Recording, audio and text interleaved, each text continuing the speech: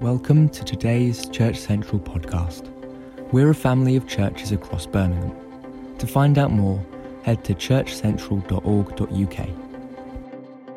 I recognise for many of us, if not all of us, there are some challenges even being in this room right now. I'm not sure if I really want to put this out here being recorded, but so far this morning I've been to the toilet 4 times. I'm so nervous. I walked into the room and overjoyed to see everyone, but at the same time dreaded being asked how I'm doing because I just don't know how I would answer that question. All the things kind of going through my mind over even this last week, let alone the last year and a half. And I guess the joy of seeing all of you, and when we're worshipping, find myself surprised in terms of feeling quite emotional. I don't know if others felt that the joy of being here, but also a bit of anxiety as well. And if I'm feeling all of that, I'm guessing maybe there may be 1 or 2 others in the room who are as well. So thank you for being here. Thank you for battling through all of the range of emotions to be back together again. Now, I'm guessing there's probably a similar range of emotions and feelings around our view of the church itself as well. You may right now be full of faith for all that God is going to do among us in the weeks, months, years to come. Or you may be struggling right now to see the purpose of the church at all. Like, I don't even know what the church is. I kind of feel a bit disconnected from it all. Really can't see the point anymore. None of which is surprising, because many of us have kind of been in this survival mode for so incredibly long now that I think it's understandable that we would have forgotten about the potency and the potential of the church when it's functioning at its very best. It's no surprise that over these months we might have just lost sight of the power of living radically for Jesus together in the world. And so as we begin opening things up again, I just want to use this morning and the next couple of weeks really as an opportunity to re-examine the foundations of what it means for us as a church together to be radical disciples of Jesus, particularly around the call to love. By way of context, I want to read a brief account. I was going to say a brief account. It's actually 3 pages of an account of the incredible rise of the early church, followed by some very familiar and incredibly famous words from Jesus in John chapter 13. First of all, here is an extract from a book published by the Barna Group. It's called Sacred Roots. It says this: the growth of the early church is arguably the most remarkable sociological movement in history. The numbers are staggering. In AD 40, there were roughly 1,000 Christians in the Roman Empire. But by AD 350, almost 30 million. A remarkable 53% of the population had converted to the Christian faith. Sociologist Rodney Stark has spent much of his career researching how this explosive growth happened. In The Triumph of Christianity, he writes of Jesus: he was a teacher and miracle worker who spent nearly all of his brief ministry in the tiny and obscure province of Galilee, often preaching to outdoor gatherings. A few listeners took up his invitation to follow him, and a dozen or so became his devoted disciples. But when he was executed by the Romans, his followers probably numbered no more than several hundred. How was it possible for this obscure Jewish sect to become the largest religion in the world? When you see who Jesus chose to found the church it seems even more implausible. The disciples were untrained men who failed as often as they thrived. Peter kept returning to fishing. James and John wanted to call down fire on the very people Jesus came to save. Thomas doubted. Judas betrayed. They were selfish, contentious. They abandoned Jesus at his moment of greatest need. And yet, from these humble roots, baptized in the power of Pentecost, the early church grew to become not only the largest, but the most influential community in the Roman Empire. All of this raises significant questions. What on earth could have compelled half an empire to convert? How could a Jewish political rebel crucified on a Roman cross become the savior of the empire that killed him? The early church leaders didn't have the things we now consider essential for our faith. They didn't have official church buildings, vision statements, or core values. They had no social media, radio broadcasts, or celebrity pastors. They didn't even have the completed New Testament. Christ followers were often deeply misunderstood, persecuted, and some gave their lives for their faith. Yet they loved and they served, and they prayed and they blessed. And slowly, over hundreds of years, they brought the empire to its knees. They did it through love. All of which is really the outworking of Jesus' command to each and every one of his followers, found in John 13, verses 34 and 35. Jesus says, "So now I'm giving you a new commandment. Love each other. Just as I have loved you, you should love each other. Your love for one another will prove to the world that you are my disciples." Now, over the next couple of weeks, we're going to look at how to live as radical disciples of Jesus, outwards in our love for the world around us, upwards in our love for God. But this morning, I want to begin by focusing inwards and homing in on the way we're to love each other in our church family.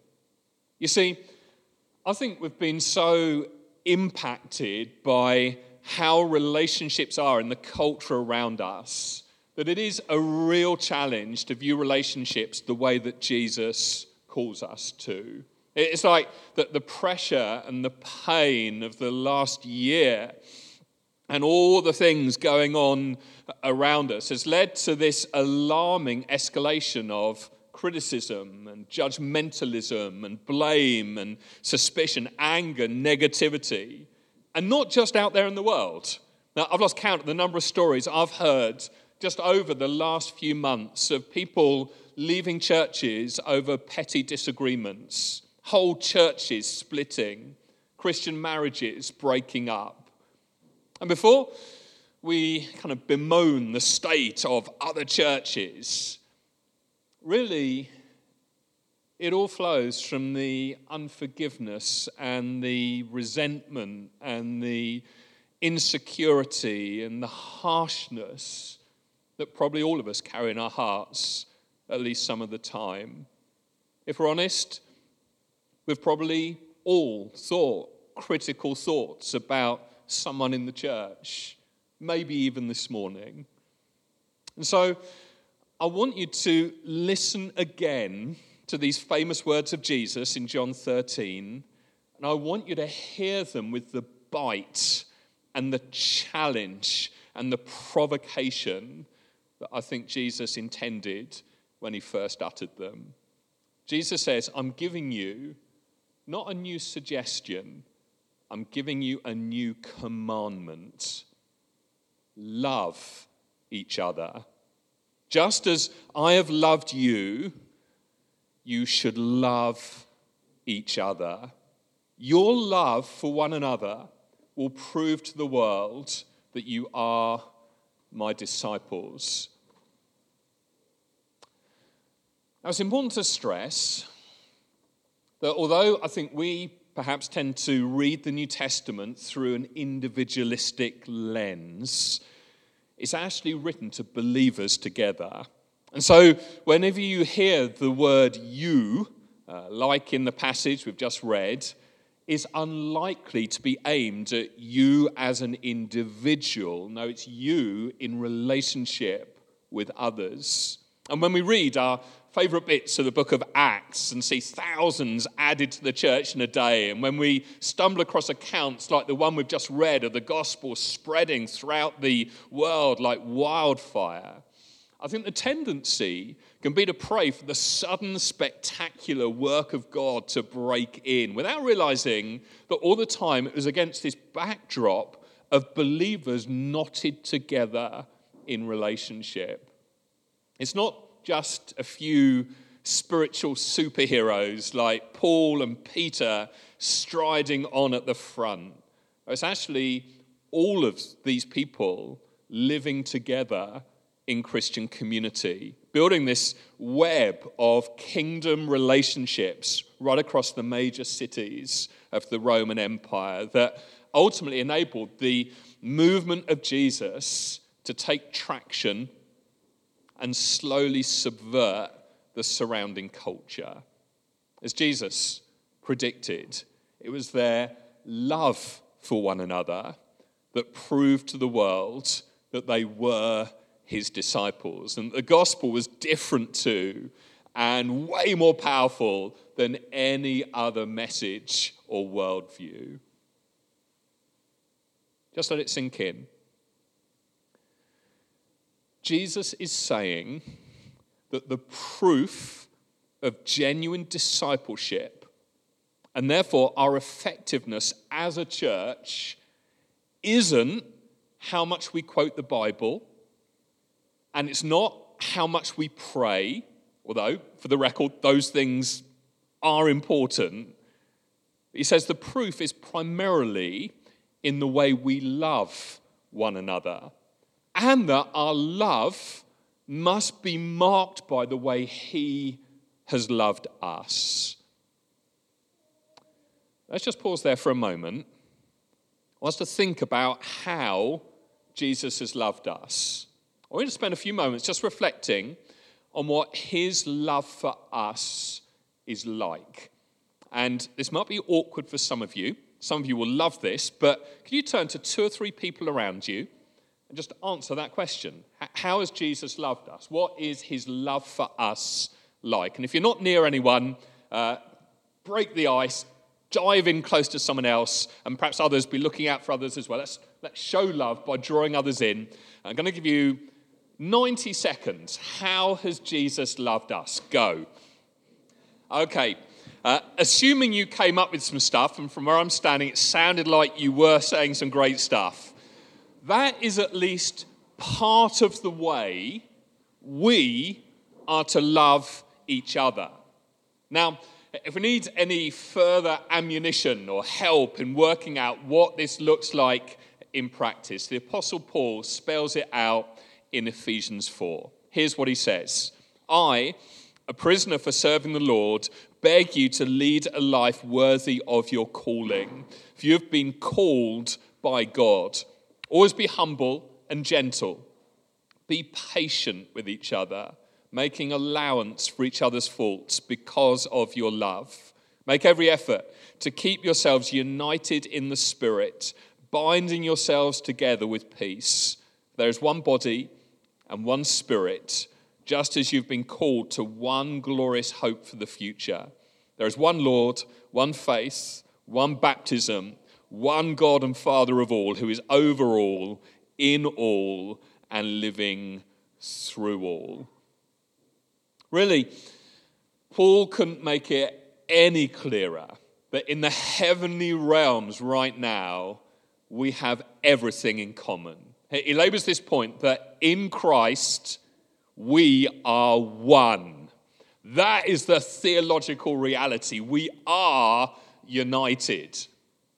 And yet, so often, I think our relationships can look little different than those in the culture around us, which means that this is a massive challenge for us.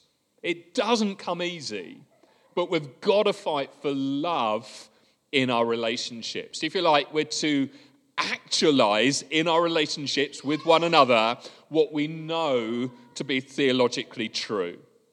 Listen, Jesus doesn't call us to be consumers, flitting from one church to another. No, he calls us to commit to love one another for the long term, come what may. Because at the end of the day, the church isn't defined primarily by the quality of its meetings, or its programs, or its notices, or its worship, or its preaching, or its kids' work, or even the coffee, as important as that is.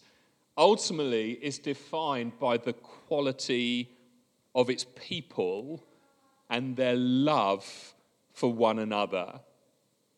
Now, of course, we've all got our different views and opinions on how things should be done. We all have our own views on the merits or demerits of mask wearing and vaccines and social distancing. We all have our own preferences about music style and length of sermons and meeting in larger groups or smaller groups. And really, just to help you manage your expectations for these next few months, I want you to know there are things that are going to happen and decisions that will be made that I can guarantee you're not going to agree with. I can also guarantee that people will let you down and the church will probably disappoint you at times. But through it all, can we resolve, can we determine to be stubborn in our love and commitment for one another nonetheless? Because let's be honest, we're not going to get everything right.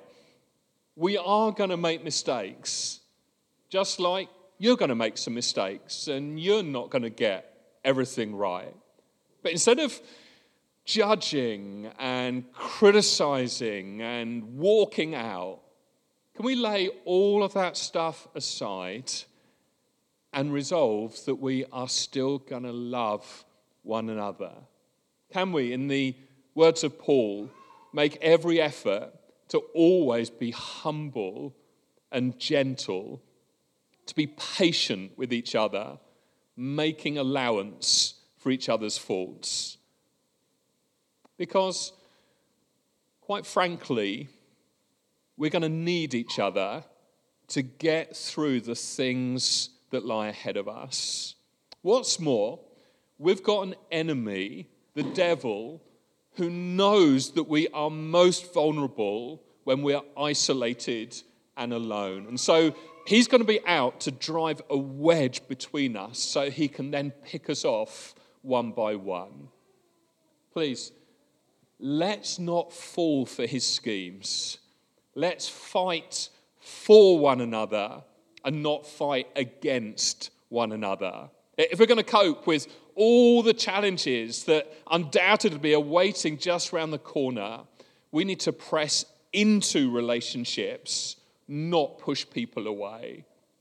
And so, to make this really practical, I want to close this out in the time that's remaining for me by just giving a bit of depth and definition to what this might look like in practice. And inspired by Rich the other week, who had, was it seven ways to sing, or 7 explanations of the importance of singing? At least 14. Well, I'm going to go short. I'm going to give you a mere 6 quick-fire thoughts on the kind of friendships that we need to cultivate in the weeks and months to come. So here we go. First of all, in the days ahead, we're going to need friends who will risk for us. In Romans 16, Paul writes this about Priscilla and Aquila. Give my greetings to Priscilla and Aquila, my co-workers in the ministry of Christ Jesus. In fact, they once risked their lives for me. I'm thankful to them, and so are all the Gentile churches. Priscilla and Aquila were this force of nature. They were this remarkable husband and wife team who ran around serving God, strengthening the church. They helped Apollos, they worked alongside Paul, and they were willing to risk their lives. They risked their resources, their reputation, their time, their hearts, their very lives.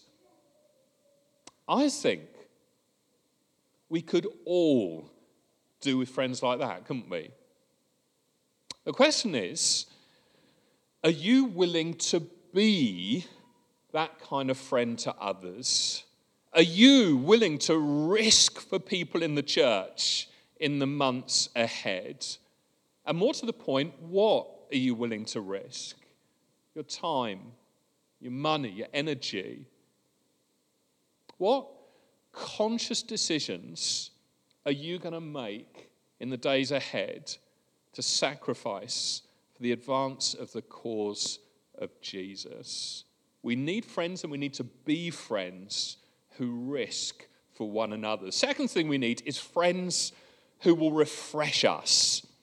There's this character in the New Testament.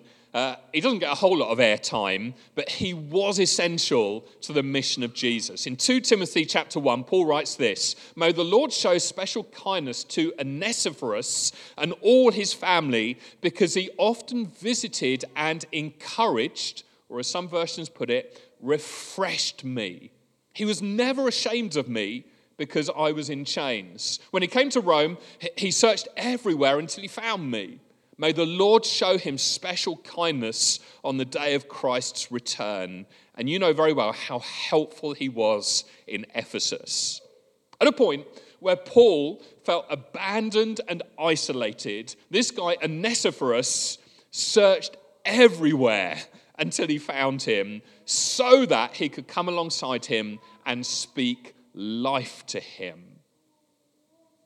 Henri Nouwen says this: when we honestly ask ourselves which person in our lives mean the most to us, we often find that it is those who, instead of giving advice, solutions, or cures, have chosen rather to share our pain and touch our wounds with a warm and tender hand.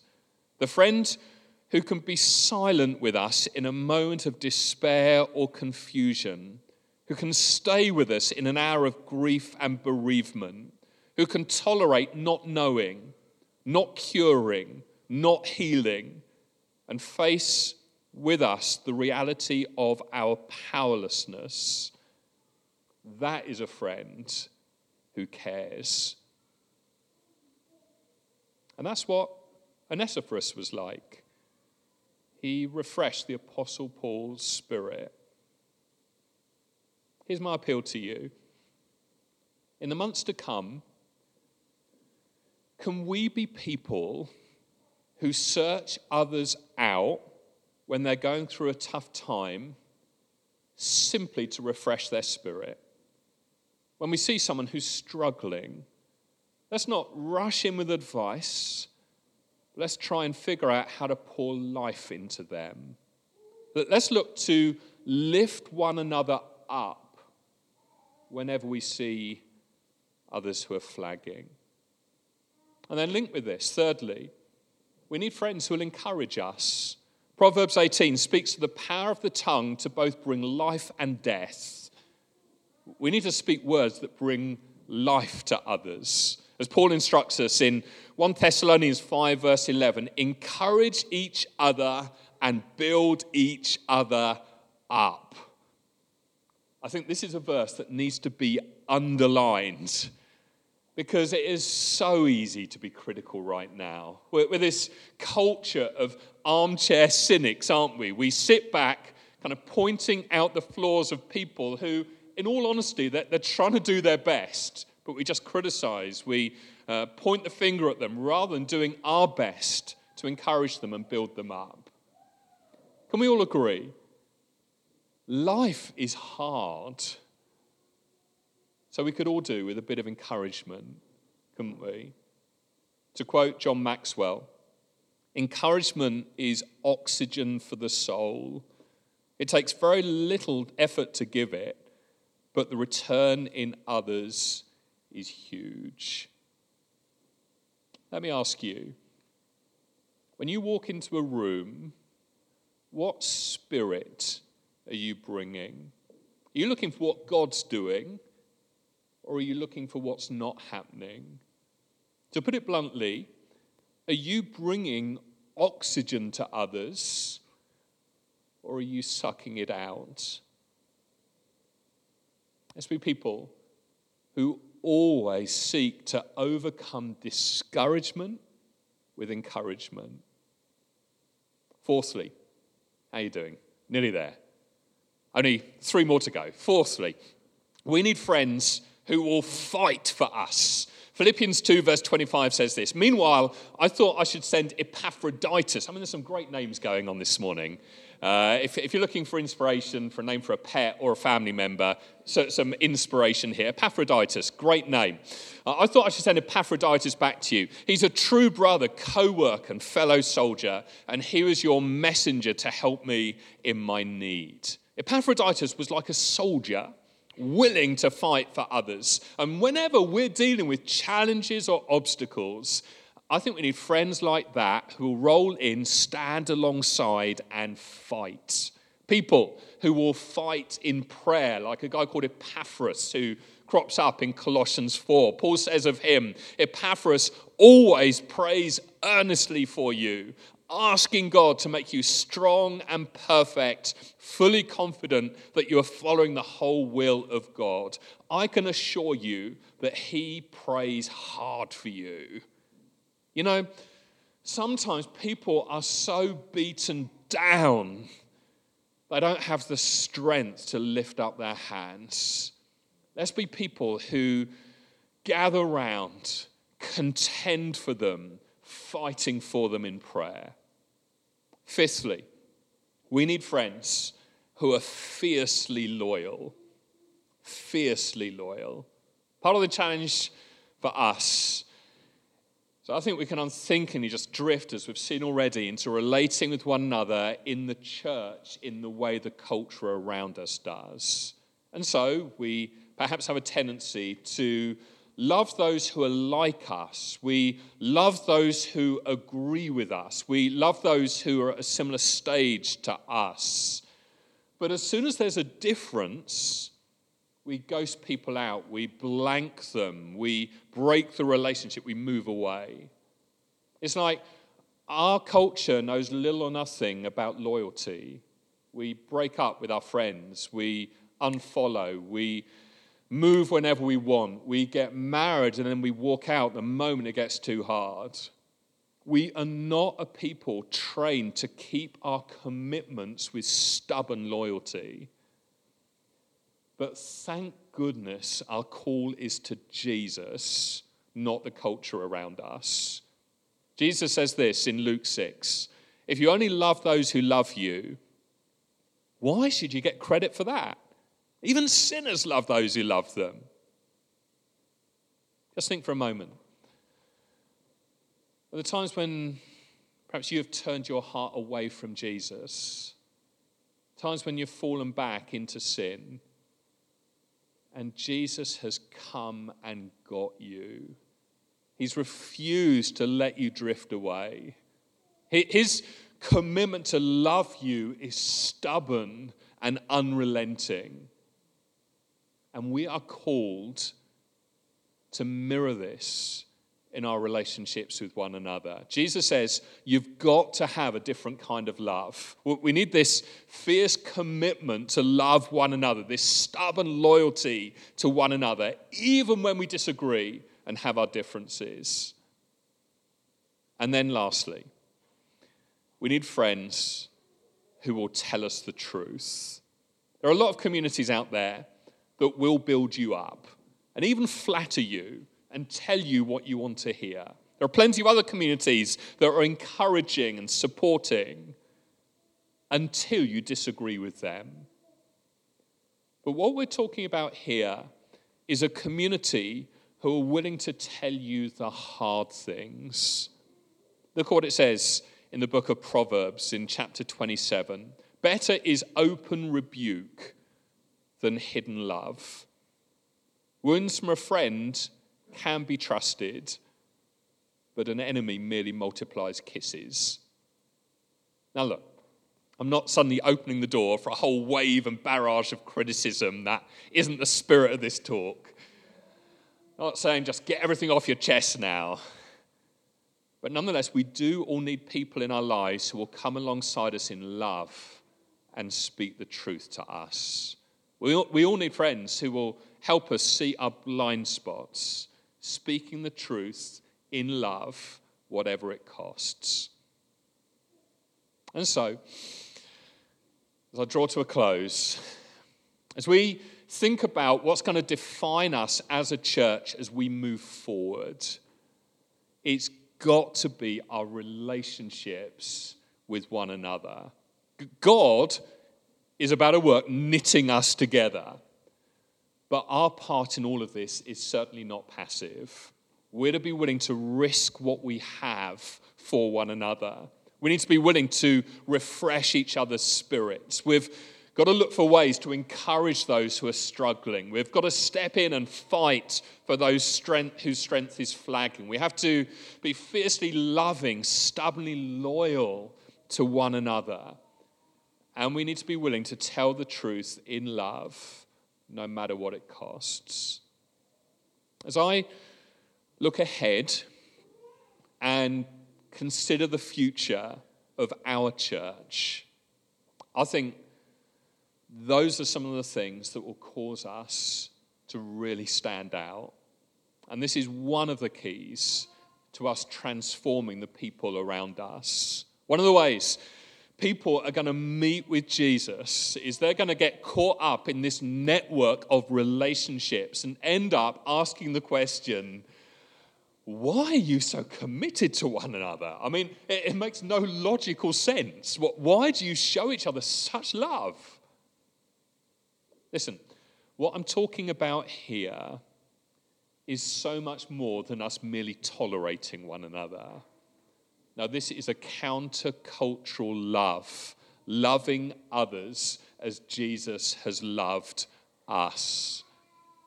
And, for the record, this is way more than me merely trying to get you to show up here faithfully on a Sunday morning. I'm talking about showing up with the right spirit and then working this out through the rest of the week. And as Johnny pointed out earlier, really the obvious place is in and through our community groups. Just to say, I know for so many of us, our community groups have been a real lifeline over the last year and a half. My appeal would be, as things get busier again, don't cut off that lifeline. Actually dig deeper in. We're going to need each other even more in the days to come. And if you're not in a community group, grab Johnny, grab myself, email hello@churchcentral.org.uk, and we'll get you connected into a community group this week. I promise. That's quite the guarantee. Or if you're in a group and it's not quite working for you, it might be slightly more awkward, but feel free to have a chat with me, and especially if it's my group, and I'll see what we can do for you. But we need to dive into community. And meetings like this, it's great in a crowd, but we need smaller contexts where we can really find one another. In short, I want us to be a church of stubbornly loyal relationships, casting this net of people who are refreshed, who fight and risk and love and encourage and tell the truth, pulling others in to encounter Jesus like never before. When others are added to us, I want them to grow up in a healthy culture of love.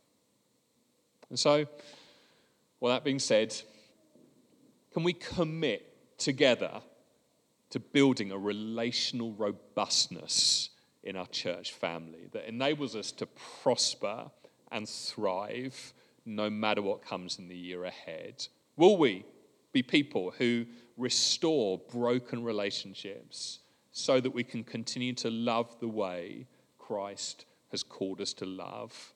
And very practically, if you've got a broken relationship with someone in the church right now, would you take urgent steps even today to repair it?